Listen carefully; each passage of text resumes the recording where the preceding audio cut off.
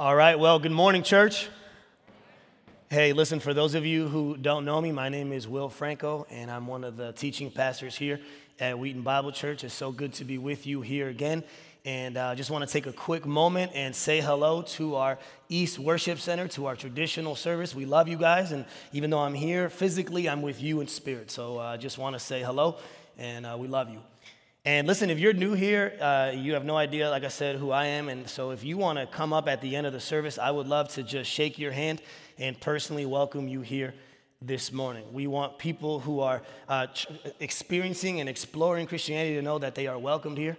And we're glad that you are checking us out this morning. Now, this morning, as you can tell by the screen here next to me, we are continuing our series entitled Restored.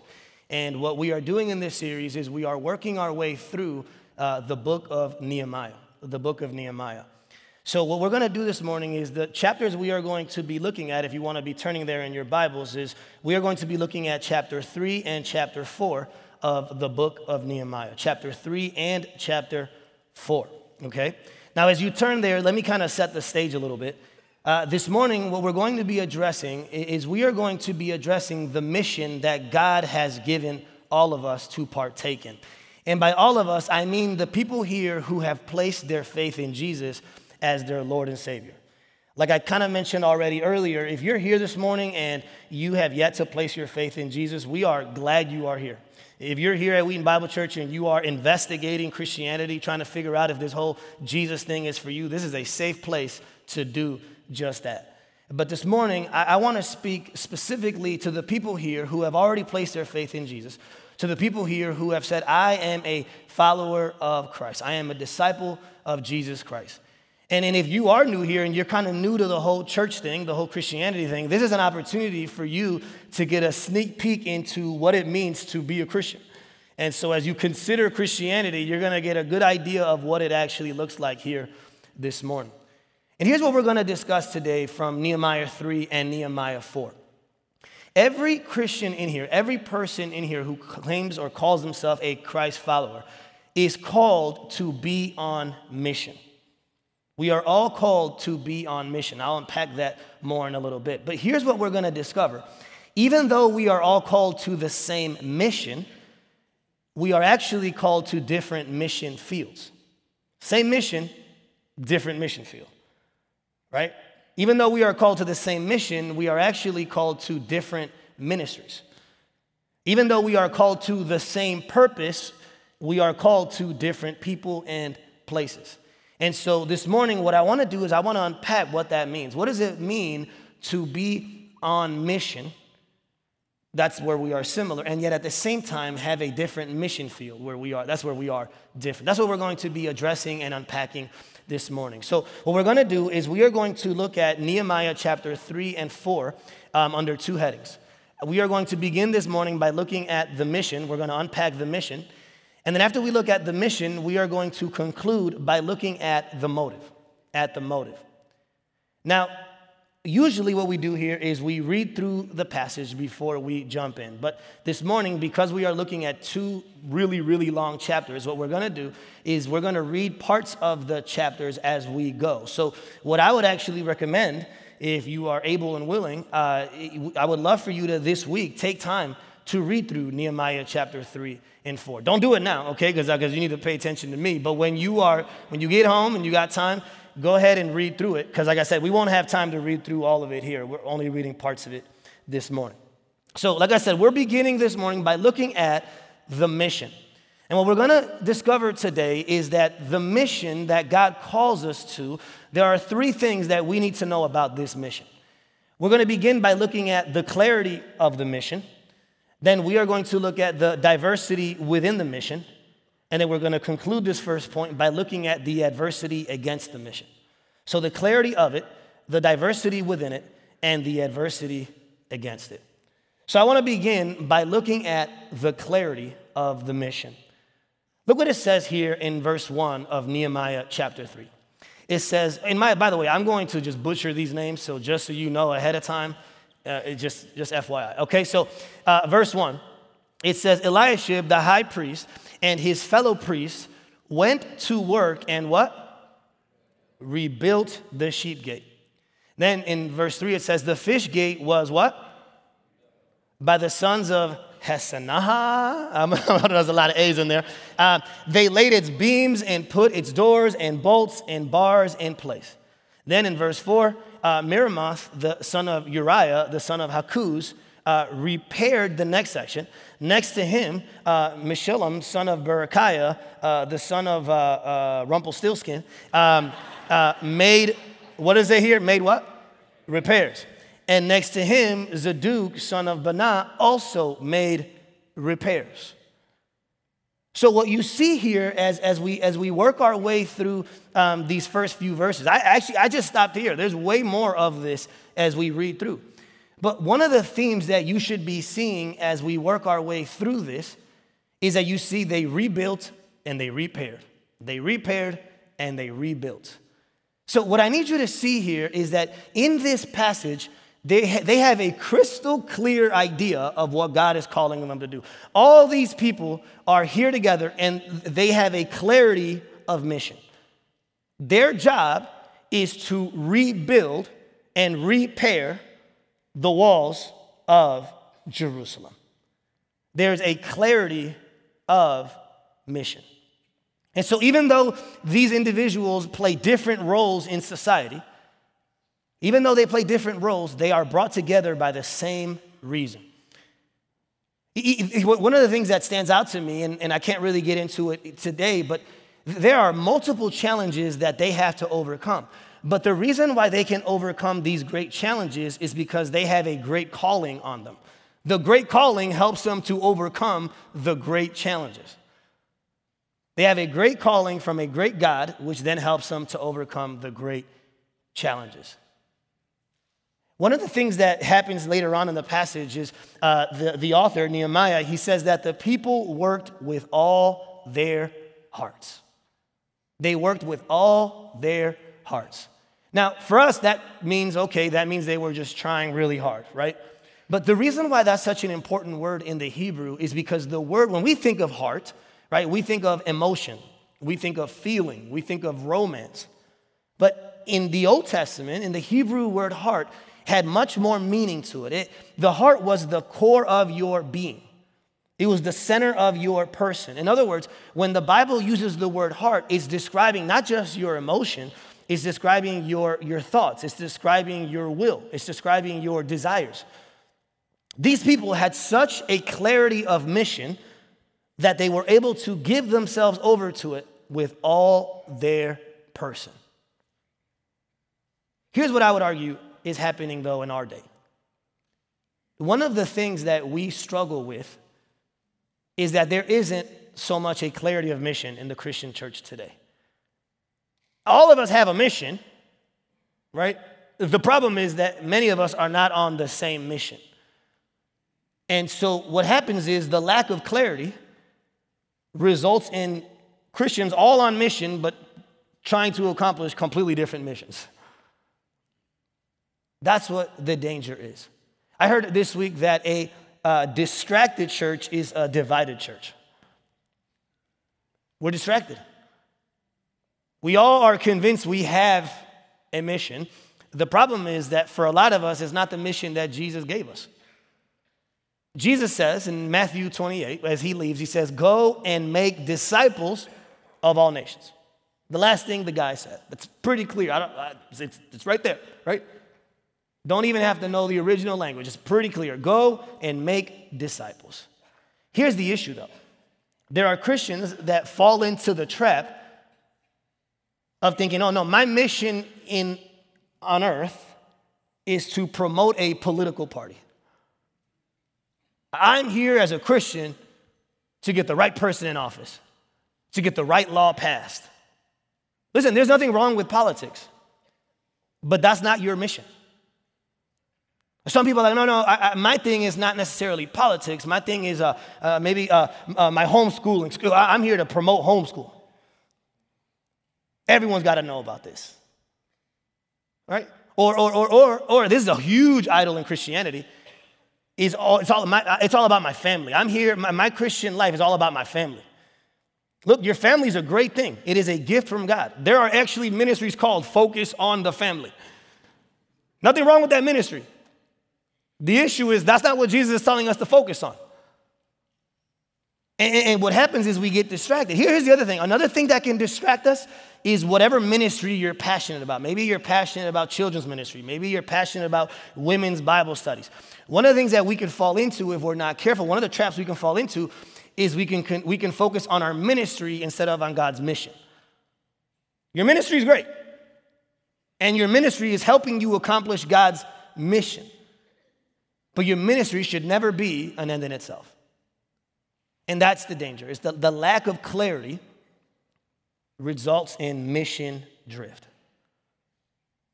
My prayer for us as we seek to be disciples of Jesus here in DuPage County and in Cook County where Tri-Village is that we would be a church that is focused on the mission that God has given us. That the clarity of mission results in efficiency in our mission. Okay? So, that's the first thing that we need to learn about the mission. The second thing, though, that we need to see about the mission is I want us to see the diversity. We've seen the clarity of the mission. Now I want to look at the diversity within the mission.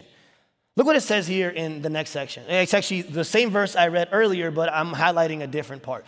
It says, Eliashib, the high priest, and his fellow priest went to work and rebuilt the sheep gate. So one of the things that we see is that there's clergy working on this wall. Then it says, Uzziel, son of Hariah, one of the goldsmiths, repaired the next section. And Hananiah, one of the perfume makers, made repairs next to that. They restored Jerusalem as far as the broad wall. Shallum, the son of Halohesh, ruler of a half district, there's even politicians involved, of Jerusalem, repaired the next section with the help of his daughters. There's men and women involved. Next to him, the repairs were made by the Levites under Rehum, son of Bani. See, what I want you to see here as I read through this is I need you to see that even though there's a clarity of mission, there's also a diversity within the mission. Here's what's beautiful about this.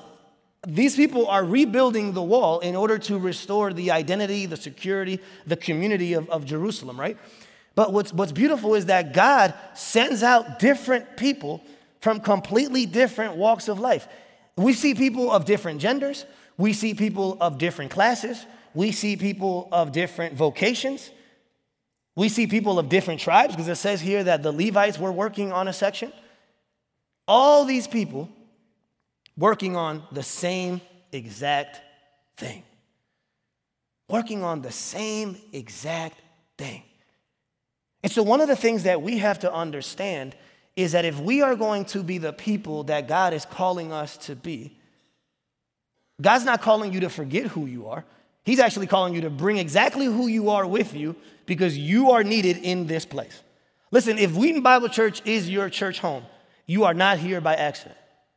You have been brought here by God with a specific background, with a specific testimony, with specific experiences, with a specific mission field, and you are needed in this place.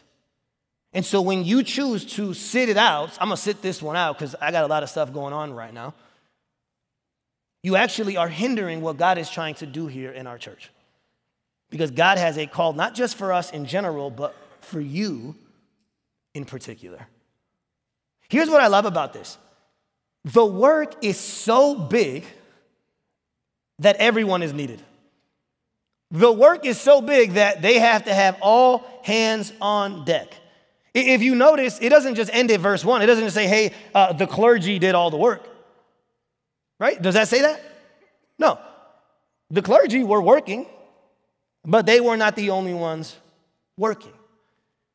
And one of the things that we have to be aware of, one of the traps that we can fall into, especially in American evangelicalism, is that the clergy do all the work. We pay you to do ministry, so go do it. And here's how we think about evangelism. We think, man, if I can just get my neighbor to church, to hear my pastor preach, if I can just get my cousin to church, if I can just get my coworker to church. Listen, there's nothing wrong with that. But if you're not careful, one of the lies that you may be believing is that the only person that can do ministry is the pastor. That's not biblical. As a matter of fact, Martin Luther, the German one, not the black one, Martin Luther, one of the things that he did that was just extremely important for the church today is he went and fought against the dualism that was happening in the Catholic Church in his day. He saw the dualism, and here's what I mean by dualism. The clergy were the only ones that really knew how to read Scripture. The clergy were the only ones that really did ministry. And Luther came across passages like Ephesians chapter 4, and where it talks about how God has given us evangelists and teachers to equip the saints for the work of the ministry. God has given us all the church leaders in order to equip the saints for the work of the ministry. So get this, one pastor, J.D. Greer from North Carolina, he says that he tells his church, in light of Ephesians chapter 4, if God has given church leaders in order to equip the saints for the work of the ministry, that means when I became a pastor, I didn't join the ministry, I left the ministry. Because now you do the ministry. My job is to equip you to do the ministry. But it's just, we're so quick to forget that though. And we're so quick to lose sight of that. And one of the things that I love here in the passage is that you see the people working shoulder to shoulder. And so on the one hand, there's equality, right? When it comes to the work of Christ, the gospel, and when it comes to the work for Christ, the mission, we are completely equal. Because of the work of Christ, we're completely equal. And then now in the work of Christ, we're also completely equal. Why? Because it says that they were working shoulder to shoulder. The clergy were next to the goldsmiths were next to the politicians, and they were all working shoulder to shoulder, the passage says. So on the one hand, there's an equality when it comes to the mission of God. But here's the other thing, though. There's also an accountability. There might be an equality, but there's also an accountability. Here's why there's an accountability. Because scholars say that the part of the wall that the people were working on was the part that was directly in front of where they lived. So don't miss that. So the priests were working on the sheep gate because that's the gate that was right next to the temple. And so what scholars say is that the people worked not just on any part of the gate, but get this, they worked on the part of the gate that was, or the part of the wall, or the part of whatever it was, a gate or a wall, depending on where they were. They worked on the part of the wall that was directly in front of their residence. So on the one hand, there's equality in the mission of God, but get this, there is also accountability. Listen, as we promote and build the kingdom of God, as we do the work that God has called us to do, God is calling you to do not someone else's work, not another part of the wall. God is calling you to build the part of the wall that's directly in front of you. And if you don't do it, people will know. If someone wouldn't have done the work there, it would have been obvious for everyone because that would be the part of the wall that wasn't built yet. And that's why this is so important. As a matter of fact, in the passage, we're told that there were some people that did more of the work, right? They overworked. There were some guys who finished their part of the wall, and then they went to help others. And then there was others, it said that some nobles, there was these wealthy fellows who refused to be a part of the work. It says that they refused to put their shoulder down into the work. Another way to put it in Hebrew is they were stiff-necked. That's where we get the phrase stiff-necked. They were stiff-necked because they refused to bend down to do the work. They did not do the work that was in front of them. But you know what I love about that? One of the things that we need to be careful of is that those individuals in particular did not do the work at all. But then you have these other guys who did their wall and then another part of the wall and then another. They were helping everybody because they were so passionate about the work that needed to be done. One of the things that we have to be careful of, guys, is we can easily compare ourselves with others and we can say, well, I've done this much work and I'm going to stop here because that person's only done that much and that person's only done that much and that person's only done that much. And so I'm good. Even though you are capable to do more, give more, serve more, I'm doing more than my neighbor. I'm doing more than the person next to me in the seat. So I'm going to just finish up here. But what we see is that different people, because of their capacity, did a different level of work. And so if your standard for how much you do is your neighbor, I don't think that's how God wants you to look at this.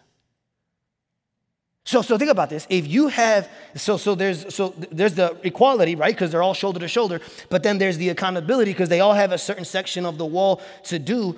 What I don't want you to miss here is that one of the things that we fall into is the very thing that Martin Luther fought against. We fall into dualism. And one of the things that we can believe, one of the lies we can believe if we're not careful, is that the only time something sacred is happening in my life is when I'm reading my Bible or at church.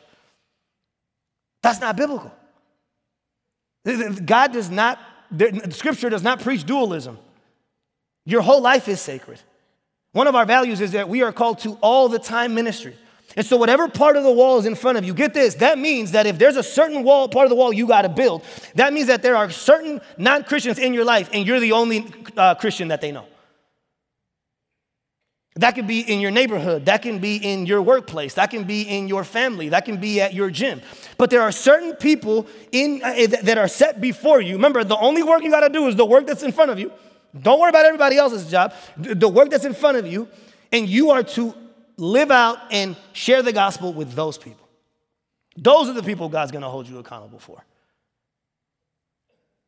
That's why this is so crucial. Because the mission of God, there's equality, but there's also accountability. One of the stories that I came across this week that I think is just so encouraging, we have a woman at our church. Her name's Caitlin Segura. She's actually one of the elders' wives. And one of the things she does is she works as a RE/MAX real estate agent. And she sent this email to us because she knew we were preaching on this. And essentially her story was this. She said, look, for a long time, I just saw my job as a paycheck. We needed the money. I went to work. I brought a check home. She's like, but what started to happen to me as I started to realize this value of priesthood of believers, that we are all called to all the time ministry, I started to realize that, wait a second, no, these individuals are people made in the image of God in need of a Savior. And I might be the only Christian they'll ever come across. And these people are moving into my community, and I am stepping into their life at a very important intersection of their life. And she says that what started to happen is she started to change her view of her job, and she realized that the sacred didn't just happen on Sunday, it happened on Monday through Friday. So, we've seen the clarity of it. We've seen the diversity within it. And the last thing I want to see here and look at is I want to look at the adversity against it. The adversity against it. This mission had a lot of adversity against it. Now, before I read it, I want to pause here for a second. I would argue that the greater the work you are doing, the greater the opposition you will experience. Let me say it again. The greater the work you are doing, the greater the opposition you'll experience. And some of you are like, man, I don't know what Will's talking about. I haven't experienced any opposition. Well, it might be because you're not doing the work. Did you notice in the passage that the enemies that show up in Jerusalem only show up when they start doing the work? When Jerusalem was laying in ruins, they had other stuff to do. It's when the walls start being rebuilt that they show up. And some of you are like, man, the enemy hasn't opposed me at all. Well, why would he? You're not doing nothing. See, one of the things that we forget about Satan is that Satan is not omnipresent. He's not omniscient. He's not omnipotent. He's not God. He has limited resources. So why would he waste resources on someone who's not doing anything? That's the thing, right? That's the reality. I heard someone put it this way. Before you came to know Jesus, you only had one enemy. His name was God, and he loved you so much that he sent his son to die for you. Once you come to know Jesus, you have three enemies: Satan, sin, and death. And they all want to destroy you. Oh, and the flesh. I'll throw another one in there. There's four. So the opposition only shows up when the work begins. Okay? Don't miss that. But the first thing I need you to see is that there is external adversity, and then the external adversity results in internal adversity. Look at the external adversity. It says when Sanballat heard, this is chapter 4 now, when Sanballat heard that they were rebuilding the wall, he became angry and was greatly incensed, and he ridiculed the Jews. It says, and in the presence of his associates and the army of Samaria, he said, what are those feeble Jews doing? Then he says, will they restore their wall? Will they offer sacrifices? Will they finish in a day? And can they bring the stones back to life from those heaps of rubble burned as they are? Now, I want you to see the external opposition that these people are experiencing. He comes after them, Sanballat, he comes after them verbally, and he attacks two things. He attacks their identity and he attacks their ministry. Don't miss that. He goes up to the Jews and he describes them as feeble Jews. The word there, feeble, means weak. It means fragile. Now, why is that important? Because he knew that that's actually what they thought about themselves. It's been years that they haven't had a wall. And so he shows up and he calls them exactly what deep down they believed they were. And what's so fascinating to me is that the same way that the enemy was attacking them is the same way that the enemy still attacks us today. That's what he does to Adam and Eve in the garden. He goes after their identity. Are you really who you think you are? Does God really love you the way he claims he does? And listen, whatever it is that you wrestle with, whatever it is that I'm a bad mother, I'm a bad father, I'm not a good husband, I'm single because no one loves me, God has abandoned me. Whatever it is that you struggle with, you better believe that's where the enemy's going to attack you.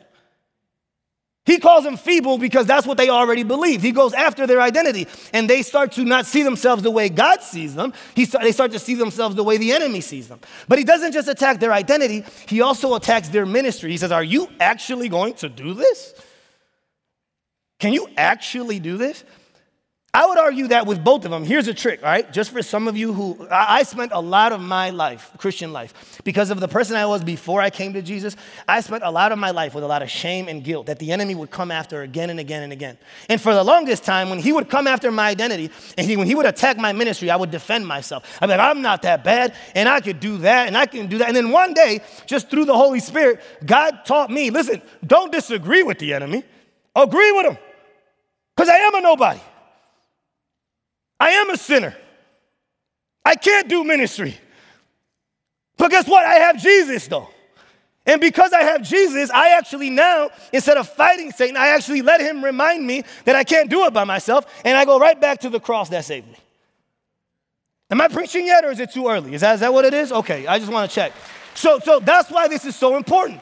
We need to understand that that's how the enemy attacks us. And then what's crazy is that the external attack then all of a sudden becomes an internal attack. The external adversity becomes an internal adversity. He says, meanwhile, listen to this. The people in Judah said, the strength of the laborers is giving out, and there is so much rubble that we cannot rebuild the wall. Then the Jews who lived near them came and told us, 10 times over, wherever you turn, they will attack us. The external adversity becomes internal adversity. Listen, after a while, we have so believed the lies of the enemy that many of us, we don't even need the enemy to come say anything to us. We beat him to the punch. Oh, I'm terrible. Oh, I can't do it. Who cares about the ministry I'm doing? God doesn't need me. I'm a terrible person. Look, I don't even read all the time. I don't even pray all the time. And many of us disqualify ourselves.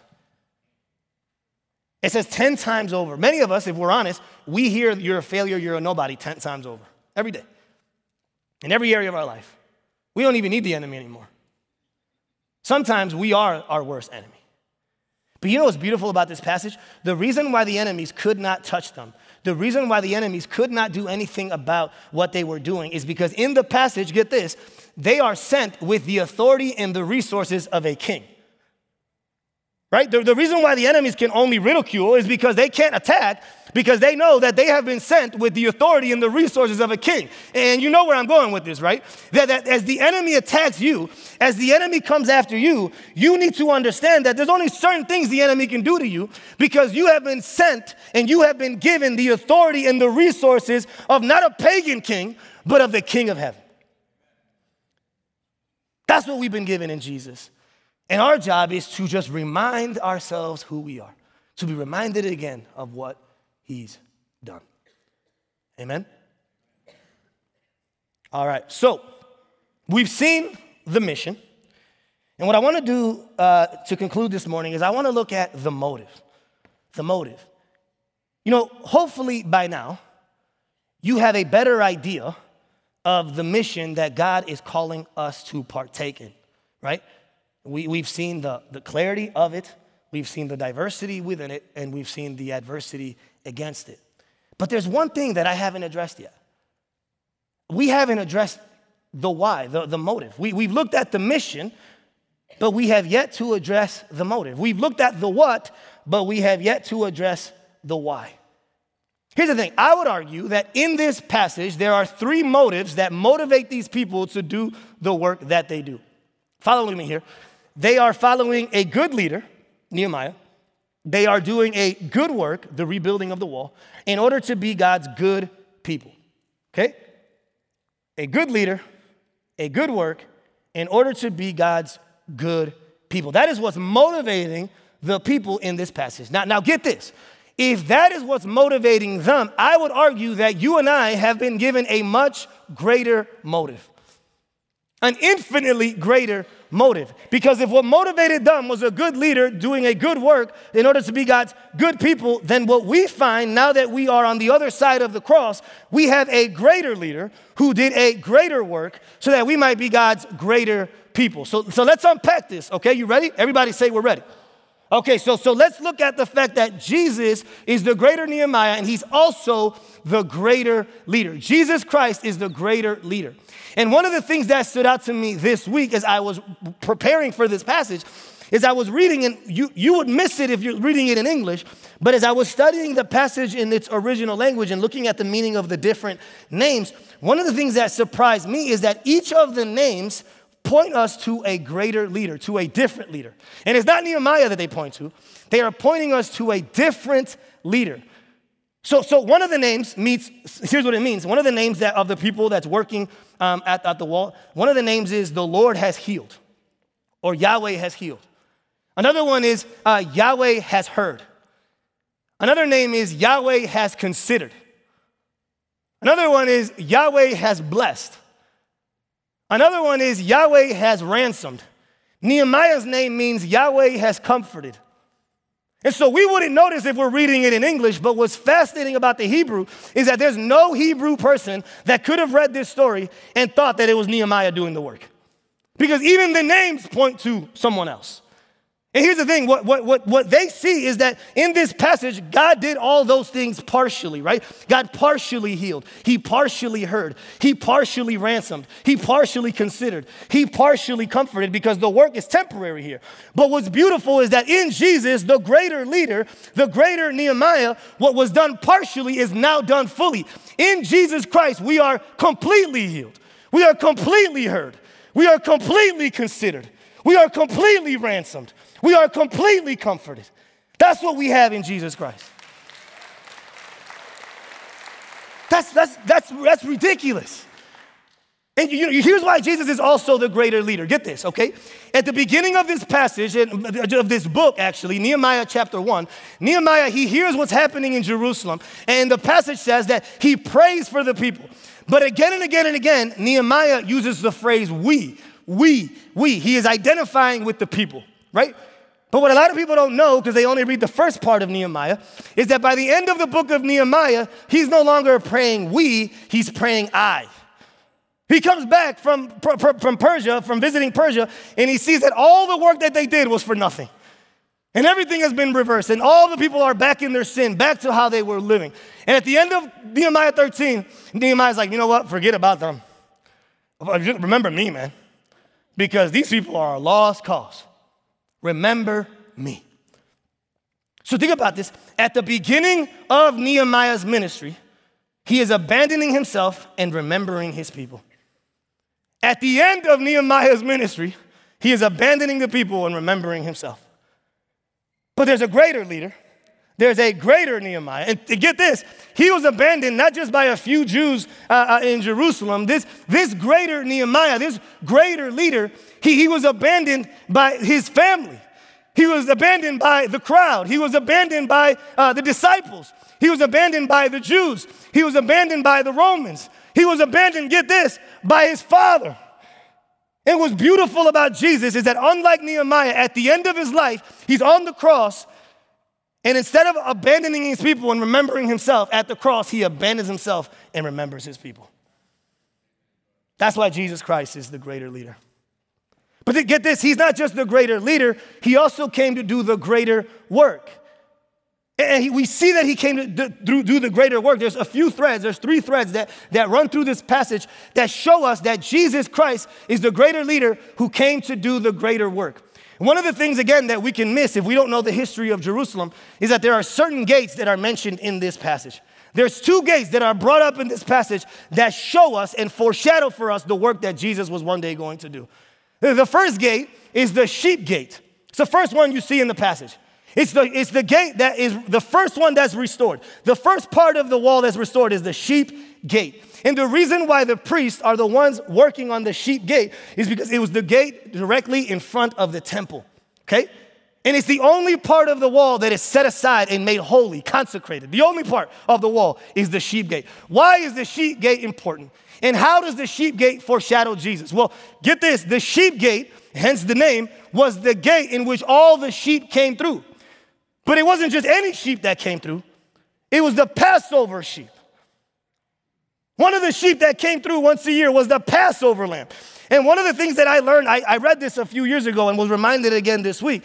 You might not know this, but the shepherds in Jerusalem, get this, the place where the Passover sheep was raised, the place where the region where the Passover sheep came from was Bethlehem. I'm preaching. I don't know if you know it. I sent the email. I don't know if you got it yet, okay? So from Bethlehem is where we get all the Passover sheep. So get this. One day, the greater Nehemiah comes from Bethlehem. The Passover lamb comes from Bethlehem to do the greater work. And that's why John the Baptist, when he sees him, he doesn't call him the Son of God. He calls him the Lamb of God who takes away the sins of the world.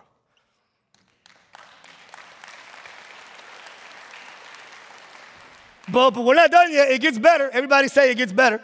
The other gate that's there that's super important that we can read right past if we're not paying attention is the East Gate. Now, the reason why the East Gate was so important is because the East Gate today is referred to as the Golden Gate, okay? Now, the Golden Gate is crucial because in the book of Ezekiel, when the Jews start becoming sinful, which they always were, but it gets to a place where God is so done that it says in Ezekiel that the glory of God leaves the temple. And get this, the gate that the glory of God leaves through is the East Gate. Here's what commentators say that, you know what was east of Jerusalem? The Mount of Olives. The glory of God leaves Jerusalem through the East Gate towards the Mount of Olives. Here's what's beautiful about the Golden Gate that points us to the work Jesus would come to do. This Golden Gate is the same gate that Jesus walks in through on Palm Sunday. And get this, it's the same gate that we see in Revelation. Jesus is going to come back, and that's the gate he's going to enter through. He's going to land on the Mount of Olives and go into Jerusalem through the Golden Gate. So get this, in the Old Testament, the glory of God leaves and goes through the East Gate. In the New Testament, the glory of God comes back and comes through the East Gate. That's crazy, guys. I might be the only one that gets excited about this. This is okay. It's just me and Jesus up here. We're good. He does the greater work. And then in Isaiah chapter 26, it's beautiful because in Isaiah chapter 26, we see that the walls of the future Jerusalem, it says, the walls of the greater Jerusalem will be salvation. One day, it says in Isaiah, is looking forward. He says, listen, the future Jerusalem, the walls of that Jerusalem won't be wood. It won't be concrete. It won't be steel. It'll be the salvation of the Lord will be the wall, it says. That will be the wall that surrounds us. Listen, Jesus came to bring the wall we actually needed, which is the wall of salvation. And Jesus, because of what he did, he protects us from the real enemy. Listen, our real enemy, our real threat is not Sanballat, it's not Tobiah, it's not the Romans. Our greatest threat is Satan, sin, and death. And at the cross, Jesus dealt with our real enemies, not our perceived enemies. In Nehemiah chapter 6 is one of my favorite verses in the Bible.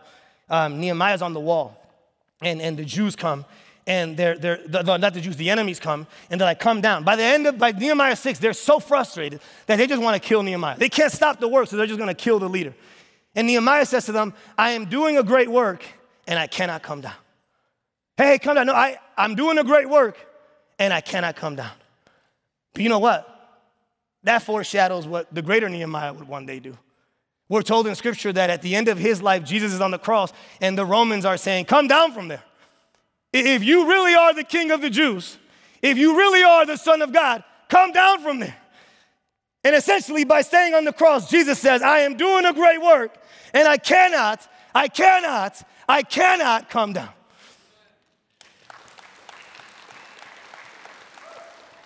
And then lastly, we have a greater leader who did a greater work so that we might be a greater people. You know, one of the things that I saw this week as I was studying this passage is that these people in this story had different statuses, but the same background. So they had different statuses. There was clergy, and there was laymen, and there was men, and there was women, and there was rich, and there was poor. So these people had different statuses, but the same background.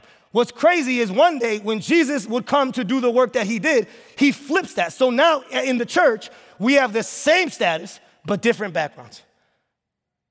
Same status, different backgrounds. How do we know? Well, in 1 Peter, Peter is talking to us about who we are in Jesus, and he says, you are a chosen people. You are a holy nation. You are a royal priesthood.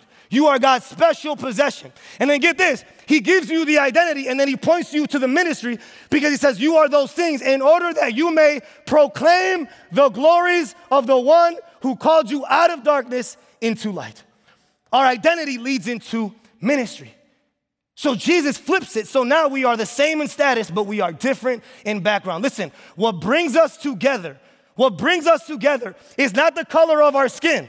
It's not the candidate that we vote for. It's not the country we were born in. It's not the cul-de-sac that we live in. It's not the money in our account. It's not the family we were raised in. What brings us together is the blood of the Lord Jesus Christ. We have the same mission and we have the same motive. That's why we're here. Listen, to the degree that you embrace the gospel motive, to that same degree, you will engage in the gospel mission. Amen? Let's pray. Father, we come before you this morning, and we are so grateful that in Jesus we have the greater leader who came to do the greater work so that now we can be a greater people. And Lord, we are greater not because we're special or because we've done anything. We are just as sinful, just as wicked, just as broken as the Jews. But we thank you that the new covenant is infinitely greater than the old covenant. And we are loved, accepted, and approved of, not because of us, but because of Jesus. Father, we are so grateful for that reality. We are so grateful for that promise. And God, I just ask that you would please do your work in us and through us, even now. Whatever you're calling us to do, we have the same mission, but a different mission field. We have the same purpose, but different people and places that we are to go to. Remind us again, Lord, that because the work is finished, ultimately, we now can go and do the work continually. Lord, we love you, and we pray all this in Jesus' name. And all God's people say.